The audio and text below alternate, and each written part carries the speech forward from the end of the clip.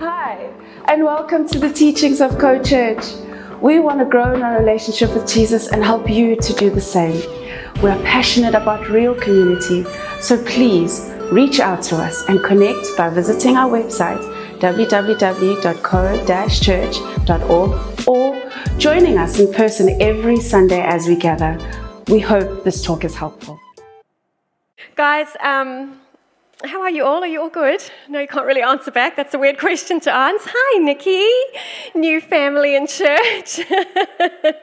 Lovely to have you guys back. I feel like this morning I am going to continue or even try and land a conversation that I would have started like 2 preachers back. I'm often with the kiddies, and so whenever I'm in here, I try and remember back to what it was that we spoke about last time, which was a few weeks ago.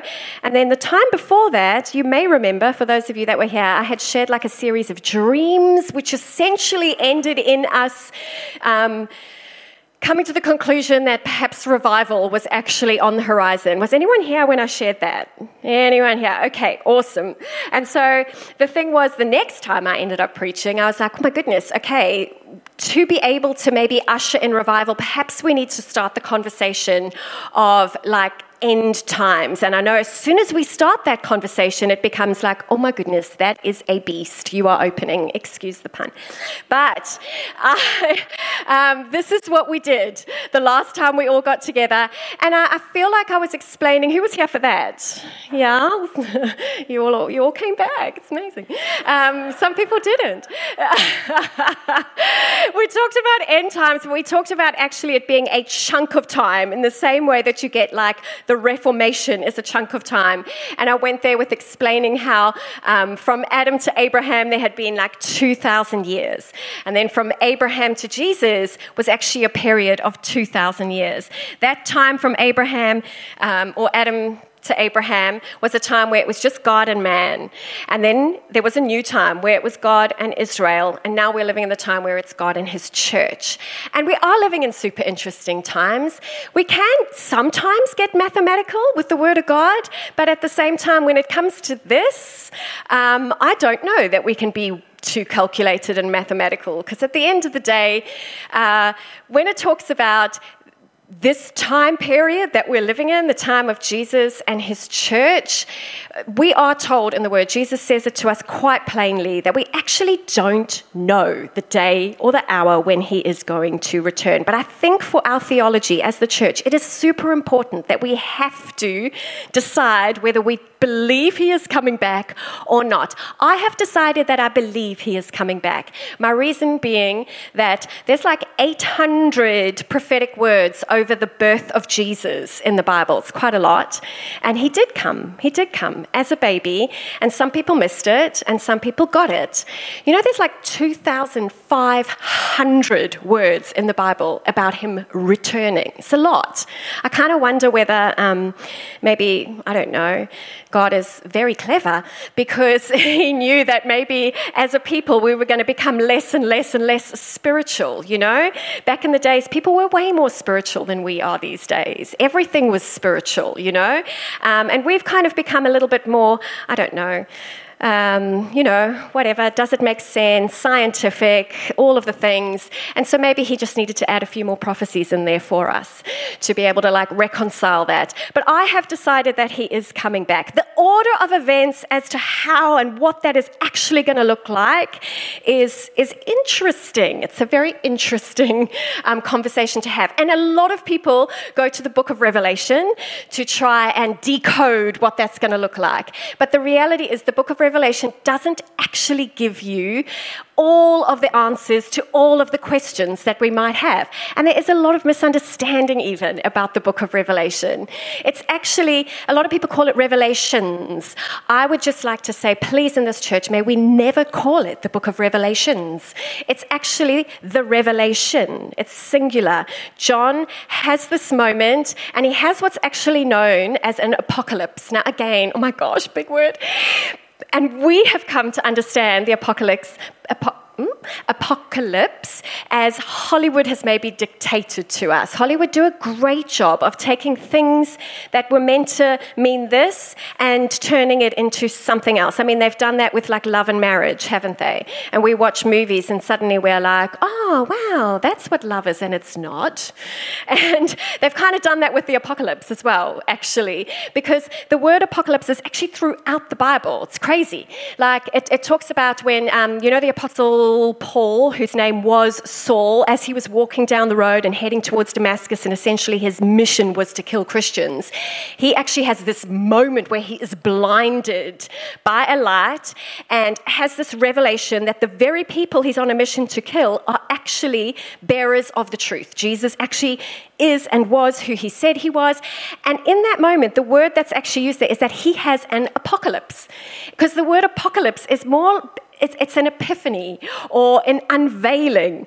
There's this scripture, I think it's Jacob, who's like a little drunk the one night. Is it Jacob? Correct me if I'm not remembering right. And actually he like goes into his tent and like he's not wearing any clothes. Does anyone know the scripture? The Bible's awesome, guys. Seriously.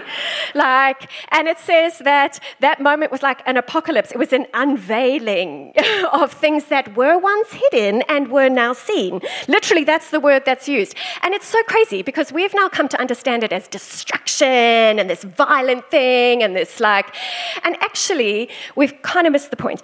So Daniel has an apocalypse when he sees things. It's this unveiling. So perhaps it is a vision that people will have or a dream that people will have to understand what once was not seen and is now seen. Does that make sense? So the book of Revelation is an apocalypse. The whole book is an apocalypse. John dreams this crazy stuff and he writes it down afterwards, and he writes it down as a letter to 7 churches. Same as Paul wrote down letters in the New Testament to very specific churches. This is a letter and it went off to 7 different churches. And it's amazing because when you open the book of Revelation, they almost anticipate that this is going to be a difficult book to understand. But blessed are you if you grasp it. It doesn't say that in any other book. So some of us, we just stay away from it because we're just a bit freaked out by it. And if we suddenly just become okay with the fact that this is dream talk and there is some crazy stuff in there. Like honestly, the amount of times I've had people message me when they get to Revelation 12, what is going on? There's a woman, she's pregnant, she has this baby, the dragon eats the baby, then there's 7 horns on the beast, and I'm all, oh my goodness, but I can't. Let me help you. It's what is going on? He's having an apocalypse and he's seeing these things. But the thing to know is that you cannot read the book of Revelation if you don't know your whole Bible. Because basically, he is having a revelation, an apocalypse about the entire story of the world. And we, who maybe don't read our Bibles, we try and work it out, and then we're like, we don't understand it. It's a code that no one can crack, and it's actually not. It's actually not. It's actually, that woman who had the baby is actually Israel, and the baby is actually Jesus, and then it talks about how the baby is taken up, and it's but it's a dream. And so you have to try and get your head around, and there's some things that are very hard to get your head around. And so a lot of people are trying to look at Revelation, and they're trying to work it out, these events happening, these events, oh my goodness, okay, how we're tracking in the end of the world and whatever else. And yes, there are places that you can look at and you can see, okay, wow, all right, that was prophesied and that is actually going down. But the reality is it was a book or a letter that was written to 7 specific first century churches, and it was as relevant to them as it is to us today. It is a book for the end times. This time period applies to our century, that century, all the centuries in between, because it really gives a code or pattern as to how humanity is, how superpowers will rise and control, how subtleties will creep in, how we are all having to deal with this stuff. But actually it does talk about it ramping up, and there is a time where it is the final pattern will take place, and then, oh my goodness, not apocalypse, like bam, something's about to happen, but actually Jesus will return. He will return, and who is he returning for? He is returning for his bride. Who is his bride? It is his church. And as I say that, there is the most beautiful, probably a lot clearer and more helpful for us to see, beautiful metaphor that runs throughout the entire New Testament of Jesus being this bridegroom, us being the bride, and the pattern of a Hebrew wedding is just sewn in, threaded in throughout the New Testament to actually help us, show us, navigate what this whole end time is going to look like and how we should be in this time, okay? Waiting for the return of Jesus. The early century church were waiting for him, and it feels like it's a heightened conversation in the church globally at the moment. And the reason it feels like it is kind of started with what I highlighted last time, the whole 2,000 years in the Old Testament, and the fact that we are now nearing 2,000 years to when Jesus would have died. Jesus was 33 when he died. Our zero in our calendars of BC and AD is actually inaccurate. For any historians there, you would know this. No one actually knows exactly when Jesus was born, but they've pinned it down to two possible dates. It was either 4 BC or 6 BC. So if it was 6 BC, it takes us to the year 2025, that it would be 2,000 years of him being 33 years old and then dying on the cross and rising again and then birthing the church. If it was... Did I get that math right? Yeah, 6 BC. If it was 4 BC, it takes us to 2029, okay, that he would have been 33 years old and he would have died on the cross, risen again. So I kind of wonder, when I introduced you to Steve Penny last time, did anybody go home and listen to his series? Did you? He is amazing. He's a good man. Listen, guys, I'm going to highly recommend that series to you. It is very little half-hour, six half-hour messages. Very, very helpful, what he delivers in that time. Again, maybe I found it more helpful because we actually do know him and have a track record of him prophesying and being like, whoa, crazy accurate. Anyway, those of you, I think some people who aren't here today had actually watched it and had messaged me, and it's like, okay, whoa, how about Steve Penny talking about Jesus returning before 2030? Because that's a big call. He's not giving a day or giving a time. I would say he is a prophet. I would also say that he's looking at the whole 2,000 years thing, and he's looking at the whole Hebrew wedding thing, and probably getting to a place where he's like, I really feel like the return is imminent, okay? But he's just sharing. He's not declaring. There's a bit of a difference, okay? And that's a good thing. Let's leave Steve Penny, actually. Let's leave him. You go and you can watch. I introduced you to Beth Moore as well. She's somebody so lovely to tap into as well, in terms of her being a teacher, different to Steve, where he's this prophet and Beth's this teacher. And she has a phenomenal way of teaching the book of Revelation and showing all these different angles, but also showing how some things that we can argue over are actually, it's like, listen, it doesn't matter. If it went this way or went this way, it actually doesn't matter to how we are supposed to be living our lives. And so what we've got to come to in this is, what do we know? And whether it's this way or that way, it doesn't matter. We should be living our lives ready. That is what we are called to in the scriptures. So no one's trying to prophesy a date or a time or try and freak anybody out by saying the return of Jesus is going to happen before 2030, although that is quite freaky. We're just, the whole point is that we are supposed to be, as the end time church, living in a space where we are ready and waiting. There's that parable of the 10 virgins. Do you know it? Jesus shares it.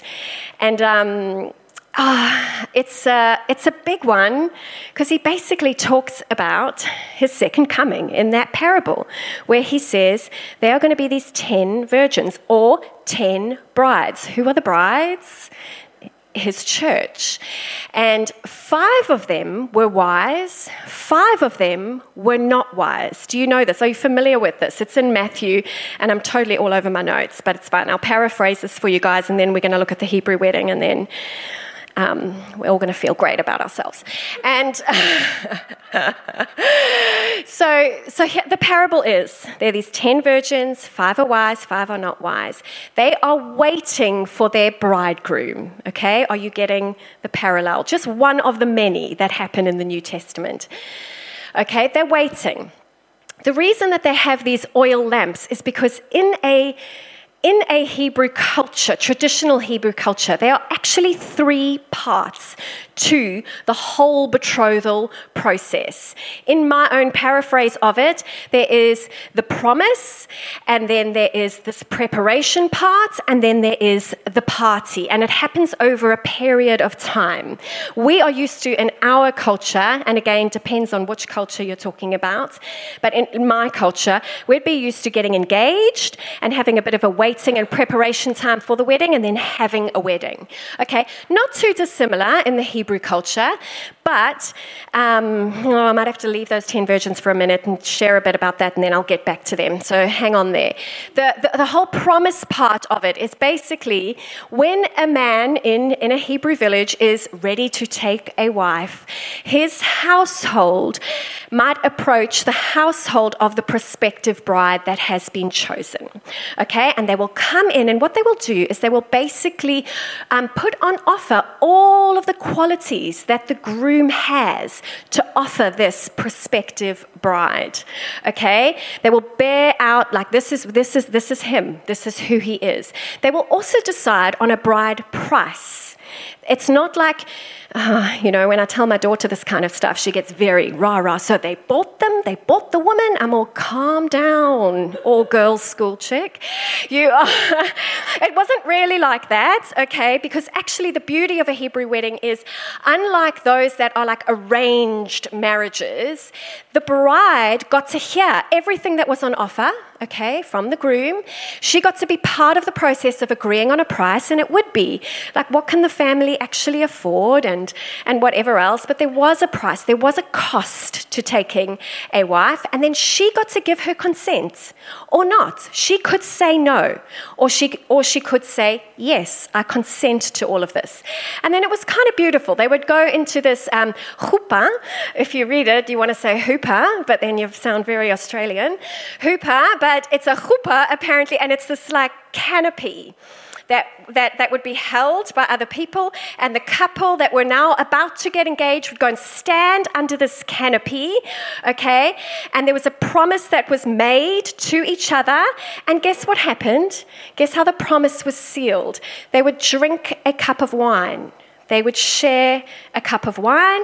Gifts were given, a price was set, and it was known. And then after that moment, they would be officially, by law, we would say engaged, but in that culture, it was a whole lot more binding than in ours. Because as soon as that happened, it was like, you are as good as married. And we, in an engagement period, if we're going to call off the wedding, there's not much we have to do other than perhaps give the ring back, to the guy and, call the photographer and whatever else. But you don't have to go through and get legally divorced. They would actually have to go through a divorce after this whole process under the chuppah. Okay, because it was a legally binding contract. You will remember when Mary fell pregnant by the Holy Spirit, she was engaged to Joseph. They had gone through this is what I'm offering, this is the promise that we have. They had drunk the wine, and what had actually been established was a ketubah. It's the Hebrew word, which was a contract between the two of them. And so when she goes and gets pregnant, Mary gets pregnant, and he doesn't know that it's by the Holy Spirit. You can understand why he's all, I'm not too sure about marrying her all the way to the end. And he was super kind in that he was going to try and silently and quietly divorce her because he didn't want to shame her. Other people might have wanted to shame her. And then, of course, Gabriel visits him and tells him, listen, you need to carry through on this wedding because she has actually been incredible in that, like, so brave to say yes right in the middle of this process. And he has a revelation, he has an apocalypse, and the wedding goes through, okay? But so there's this promise, there's this preparation time now, okay? Once they are engaged, actually just hang on a second because I might just show you a few scriptures because it's beautiful to see how this whole Hebrew thing actually links back to us, the church. Because really what has happened with God the Father and his son Jesus is that Jesus actually left heaven, left his home, came to earth, put his qualities on display. This is who I am. This is what I have to offer you. These are the truths. But actually, we the people who get to learn about Jesus in whichever way that he will reveal himself, mostly it's going to be through his church because that's the plan, that's the time we're living in. It's the people that have to consent and say, yes, I choose you. I have heard what you are, who you are, and I now choose to become the bride to you. It's beautiful. There was one of three ways that Hebrew couples would get engaged. One was literally that way, that actually the son would leave home with a dowry and he would go and he would purchase his price. Listen, Jesus purchased us with his life.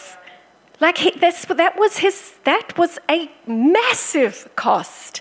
So that dowry has been paid. Who he is on offer. Whether we become the bride or not is up to us.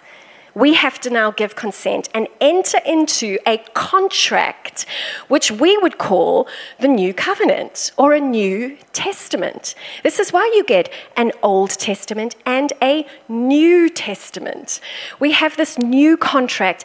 It's not replacing the old. Sometimes I hear people talking about how the church has replaced Israel. It actually hasn't. This is a whole new covenant or New Testament.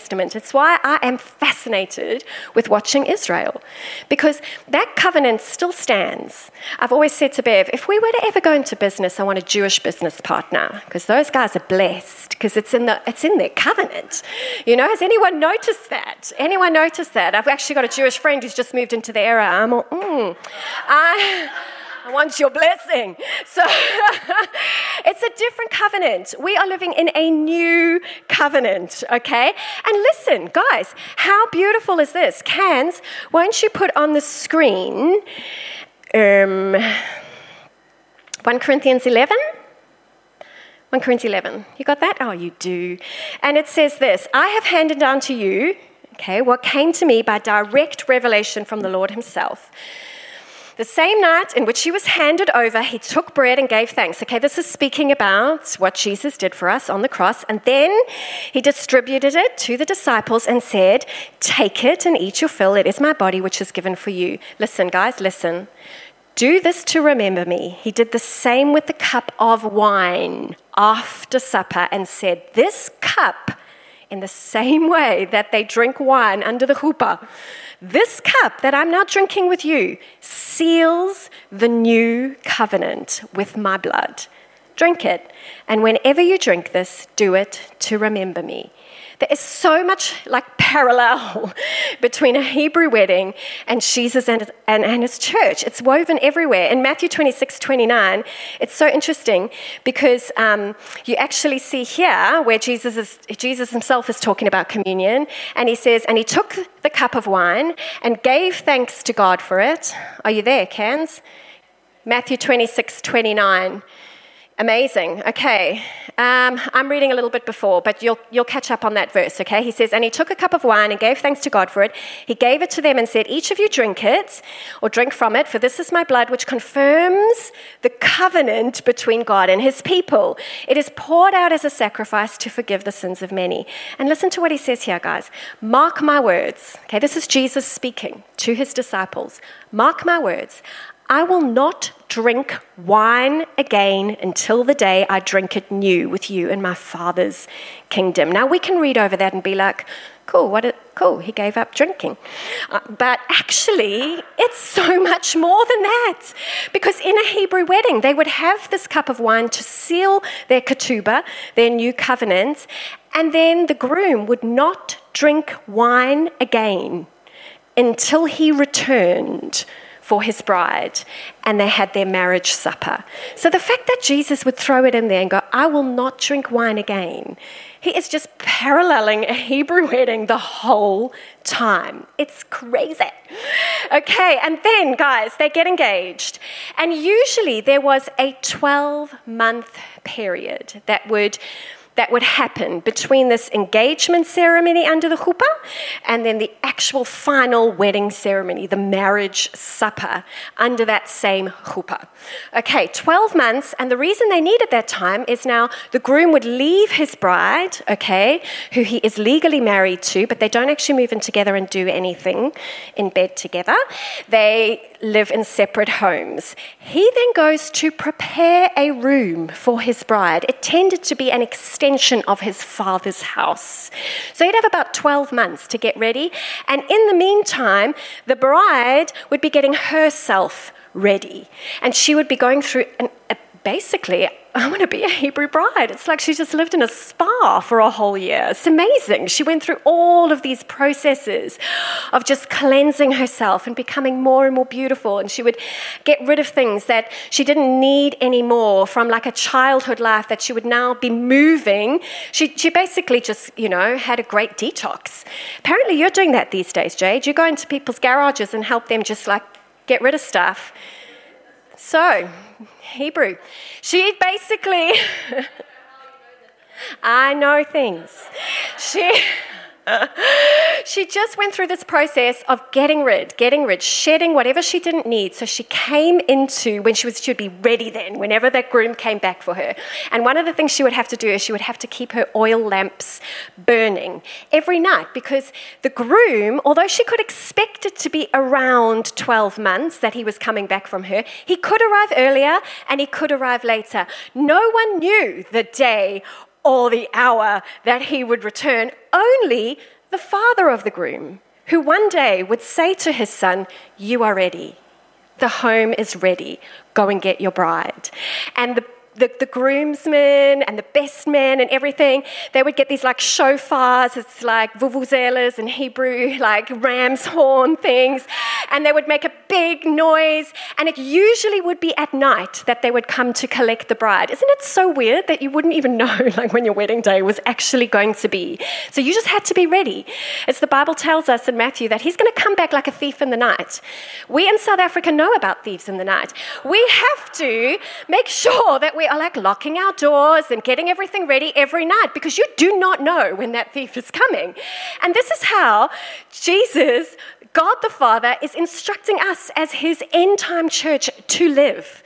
Sure, we might have an idea, but he could come early, he could come later. So you just have to be ready. And you've got to keep your oil lamps burning, because it tended to be at night. And so when he entered the village, he needed to know which house was his bride in, so that he didn't take somebody else, because they actually wore veils as well, and then he could marry the wrong person. So that wouldn't be good. And it actually did happen in Scripture the one time where the father tricked the guy. Do you remember this story? Do you know this story about Leah and Rachel? And the father was like, no one's going to marry Leah. And it actually says that she was ugly. The Bible, I tell you. And it was like no one was offering to marry this woman. And obviously the dad didn't want to like be left with her. And so he literally tricks his future son-in-law and sends Leah in to marry the man who had been working so hard to pay off the dowry for Leah's sister Rachel. You know that story. It's a story for another day. But it could happen because of the veiling. And so it was important to have your lamps burning and be ready so that you are the bride who gets taken. Okay?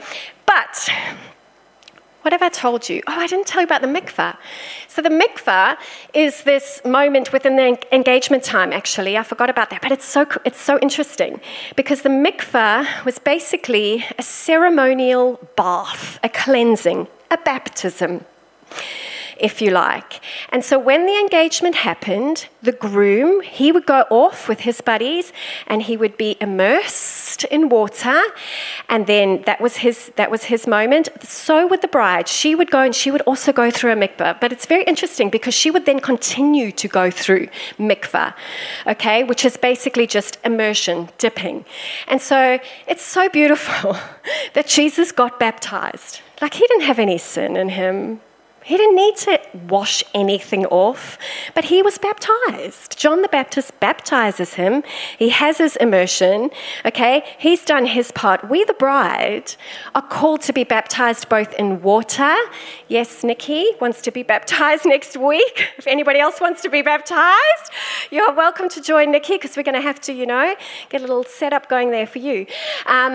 So you get baptized as the bride in water, but then we are also called to be baptized in the Holy Spirit. Now, there's a difference between the two baptisms. One is a once-off act in water. The other one is we are supposed to live in the presence of the Holy Spirit, immerse ourselves in the person of the Holy Spirit so that he could change us from the inside out. And so this is why the bride then goes and almost lives in a spa for a whole 12 months.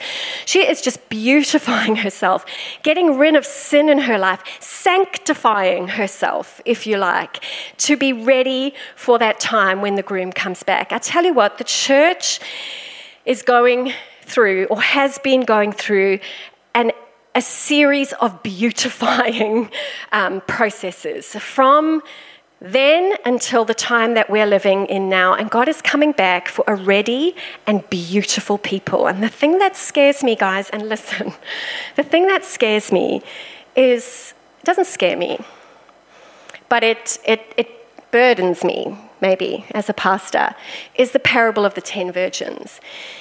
Because all of them were brides, and all of them were waiting for Jesus' return, and only 5 of them went with him when he came back. Only 5 of them were ready. Guys, that is like 50% of the church today that perhaps are not ready for when Jesus comes back, for his church. Because that story, or that parable that Jesus tells, is, he says, keep your oil lamps burning. Go home and read it in Matthew. Cans, I gave it to you, but I'm not going to read the whole thing. But for you guys to go home and read it, it's in Matthew 25, okay? But he's basically saying at the start of it, when my coming draws near, heaven's kingdom realm can be compared to 10 maidens or virgins or brides who took their oil lamps and went outside to meet the bridegroom and his bride. 5 of them were foolish and ill-prepared, for they took no extra oil for their lamps, and 5 of them were wise, for they took flasks of oil with their lamps. In other words, what happened was it took a little longer than people, took a little longer than maybe the brides thought. And some of those brides who were waiting just ran out of oil. They ran out of oomph. They ran out of fire. They ran out of the Holy Spirit, like living with a sense of urgency in their life. They just ran out. They ran to flat. And they actually asked to borrow oil from the 5 who had stores. They had extra. They had a surplus in their life. And these 5, I used to sometimes think, why were they so stingy? Why wouldn't they just share with these guys? Like, they asked for oil because basically all 10 of them start to hear the sound of the bridal party coming, and they realize, oh my goodness, the groom is coming. We are not ready for him. Our lights have gone out. And so they're like, can we borrow from you? And these guys are like, we can't lend you. And I look at it, and again, at first it was like, how unkind. They should have just lent. But here's the thing, guys, you cannot lend your oil because it's yours. It's the oil that you've crushed into your life. It is your first-hand revelation of who Jesus is. It is your relationship with him.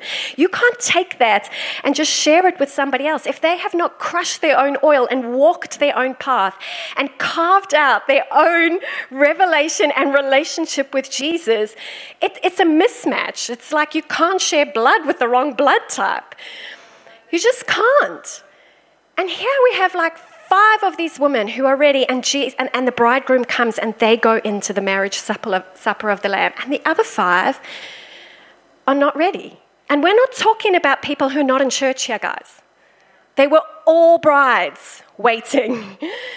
I'm talking about 50% of the church. And I'm telling you what, it burdens me so much that there will be people one day when Jesus comes back and there won't be a readiness. And we're called to just live ready. Here's, what do I want to read to you before we close? It's a big topic, hey? I want to read Matthew 24, 36 to 42 to you. You got that one, Cans? Thank you. It says this: "However, no one knows the day or hour when these things will happen," talking about Jesus' return. "Not even the angels in heaven or the Son himself. Only the Father knows, in the same way that only a natural Hebrew father knows when he's going to say to his son, 'Off you go get your bride.' When the Son of Man returns, it will be like it was in Noah's day." Listen to the times. In those days before the flood, the people were enjoying banquets and parties and weddings right up to the time Noah entered his boat. The world is going to be carrying on as normal. People didn't realize what was going to happen until the flood came and swept them all away. This is Jesus speaking, by the way. "And that is the way it will be when the Son of Man comes. 2 men will be working together in the field. One will be taken, the other left. 2 women will be grinding flour at the mill. One will be taken, the other left." Bevan and I joke all the time about who's getting taken and who's being left. I'm all, "Sorry, buddy, I'm gone." Pastor jokes. So you too must keep watch, for you don't know what the day of the Lord's coming is. It's quite full on, hey? Listen to how he's going to appear. 1 Thessalonians 4, 15 to 18. This is the word of the Lord. "We who are alive in him and remain until the Lord appears." This is Paul speaking, by the way. He's talking about, we who are still alive, and are still here when he actually comes back, because they were all living ready in their time, will by no means have an advantage over those who have already died. This is a whole other topic for another day, but basically it talks about how even dead people are going to rise again. We'll talk about the science of that another day. "For both will actually rise together, for the Lord himself will appear." This is how he's coming back, "with the declaration of victory." Talk about those shofars blowing when the groom would come back for his bride, "the shout of an archangel," just the same as a Hebrew wedding, "and the trumpet blast of God." He's going to come with an entourage to come and fetch his bride. "He will descend from the heavenly realm and command those who are dead in Christ to rise. And then we who are alive will join them, transported together in the clouds, to have an encounter with the Lord in the air, and we will forever be joined with the Lord. So encourage one another with these truths," it says in 1 Thessalonians. Now you start thinking about the science of that. You start thinking about, that's the word rapture suddenly coming in. And it's interesting when you speak to people because they're like, the word rapture is actually, that English word is actually not in our Bibles. It's not. The word rapture is actually not in our Bibles. But here, the last stage of a Hebrew wedding is called the nisuin. That's the actual marriage, The groom has come back, he's gotten his bride, And nisuin means to take. And it's a word that comes from neso, which means to lift up. And there's a part in a Hebrew wedding where actually the couple get lifted up. Have you ever seen that? They get lifted up and they meet each other in the air. Are you kidding me? And they have this whole ceremony and whatever else. And actually, if you go into the Hebrew Bible, you'll find the word harpazo, which means caught up or rapture. And if you go into the Latin Bible, you'll find the word rapimir, which means rapture. So we in our English Bibles have used the word caught up in the air, and people have simplified it to this one word, rapture. So if you're ever in a conversation with anyone, just, let them know it is there. It's just in other languages. Let me just finish with this article. It's a Hebrew guy who wrote this, and it's about that final ceremony, okay? It says this: "At this time, the groom, with much noise, fanfare, and romance, carried the bride home. Once again, the bride and groom would enter the chuppah. They would recite a blessing over the wine, which was a symbol of joy, and they would finalize their vows." This is the first time they're drinking again. Jewish Orthodox marriage. In a Jewish Orthodox marriage, it is traditional in some communities, this is interesting, for the bride to circle the groom 7 times and then stand to the groom's right side under the chuppah.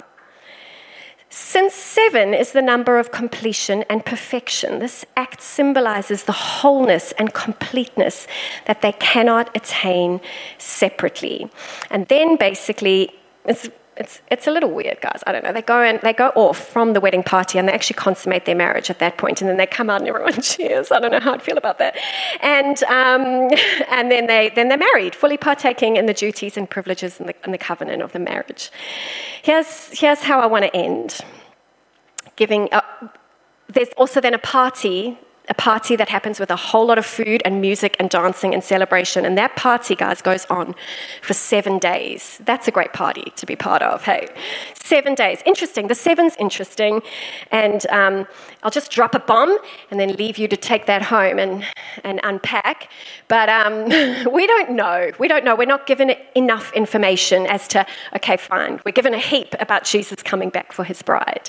But then there's a whole lot of stuff that's thrown in there with 7 years of tribulation, okay? The bride being taken. There's not an argument, but a theological debate that goes down about whether those 7 years of tribulation are before. Tribulation is pretty tough times, or are they after the rapture?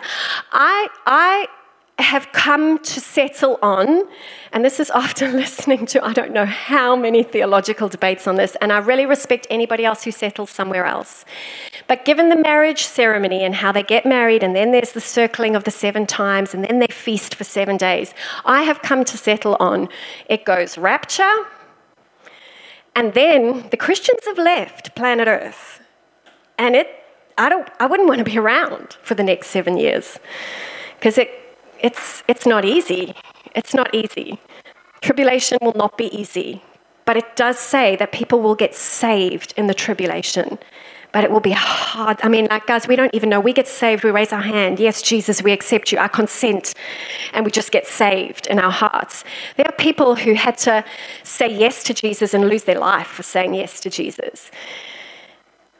I think people who get saved in that time, all I'm saying is, as for me and my family, we are being raptured because I do not want to be around. That is what I have come to read, okay? Again, I would love a theological debate with anybody else who's read stuff because it's interesting. And then it talks about an 1,000-year period where there's this ruling and reigning on the earth, where basically heaven and earth come together and the bride of Christ rules and reigns with him. So I've come to believe in 6,000 years, church, 50% of the church, basically 7 tough years where some people will be saved, and then a time of ruling and reigning. And I don't... you can't get crazy literal about it. There's some stuff that is so figurative and symbolic and whatever else. And that's why I'm saying it's a very interesting theological debate.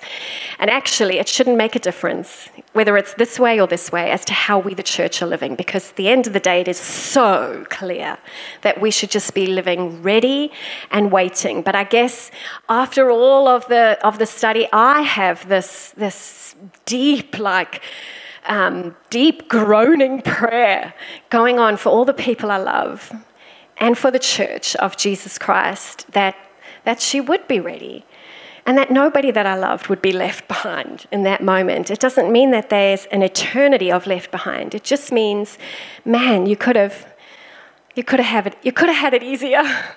You could have had it easier. And I'm grateful for people who are bold enough to speak, because I do wonder whether some people will have to just tap into teaching on this end of things, and that's how they'll get saved, because there's nobody else around to actually teach at that point. And it's crazy stuff. But guys, we're living in a time of history, time period in the world where a lot of that kind of stuff is crazy. But I mean, how crazy is it that God would come as a baby, that would literally be birthed from a woman and come in and live and dwell amongst us? That's crazy. How crazy is it that there was a flood? Like, that is crazy. How crazy is it that there was a Tower of Babel, you know, and all the people spoke one language at that point, and then that was destroyed, and then we get languages. The story of the world is crazy, and we get super comfortable in whatever time we're living in, and God is like, okay, but this is what's going to happen, this is what's going to happen. And some of us, I don't know, lean in, and some of us don't, and then we never really know until it happens, I guess, and hindsight is awesome. But I'm praying for not hindsight, but for a readiness, rather, in Jesus' name. There's the bomb. Should we stand up and pray? There's probably more we could talk about. Maybe we will in another time. It's a beautiful scripture in Revelation 21 that talks about the marriage supper of the Lamb, and oh my goodness, it's beautiful. Hebrew wedding is beautiful.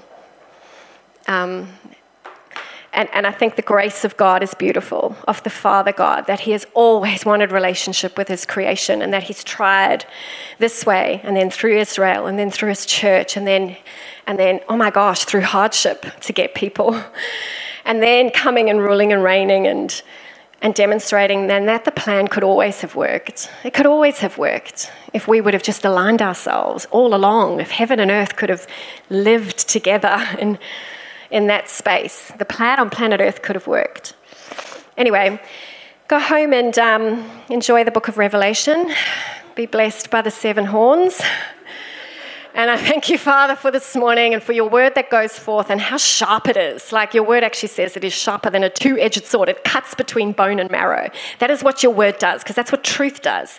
It just cuts right into who we are and how we're living, and it divides in a healthy and good way.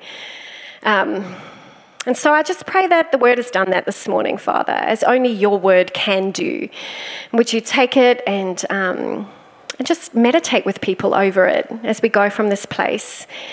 We thank you for this church. We thank you for what you are doing. And we ask, Father, that you would continue to be head of this church, and taking us on the journey that we need to go on. And we pray for a readiness, not just in our church, but in the church. We pray for revival, like just for a fresh awakening to what your word truly says, that it wouldn't be a watered down church, believing a bit of this and a bit of this and a bit of this, but that we would be a church ready and waiting in Jesus' name. Amen. If you have any questions about today's teaching or anything else, please email us on hello@co-church.org or visit us on our website on www.co-church.org. We gather in person every Sunday here in Umhlali on the north coast of KwaZulu-Natal, and you are so welcome to join us.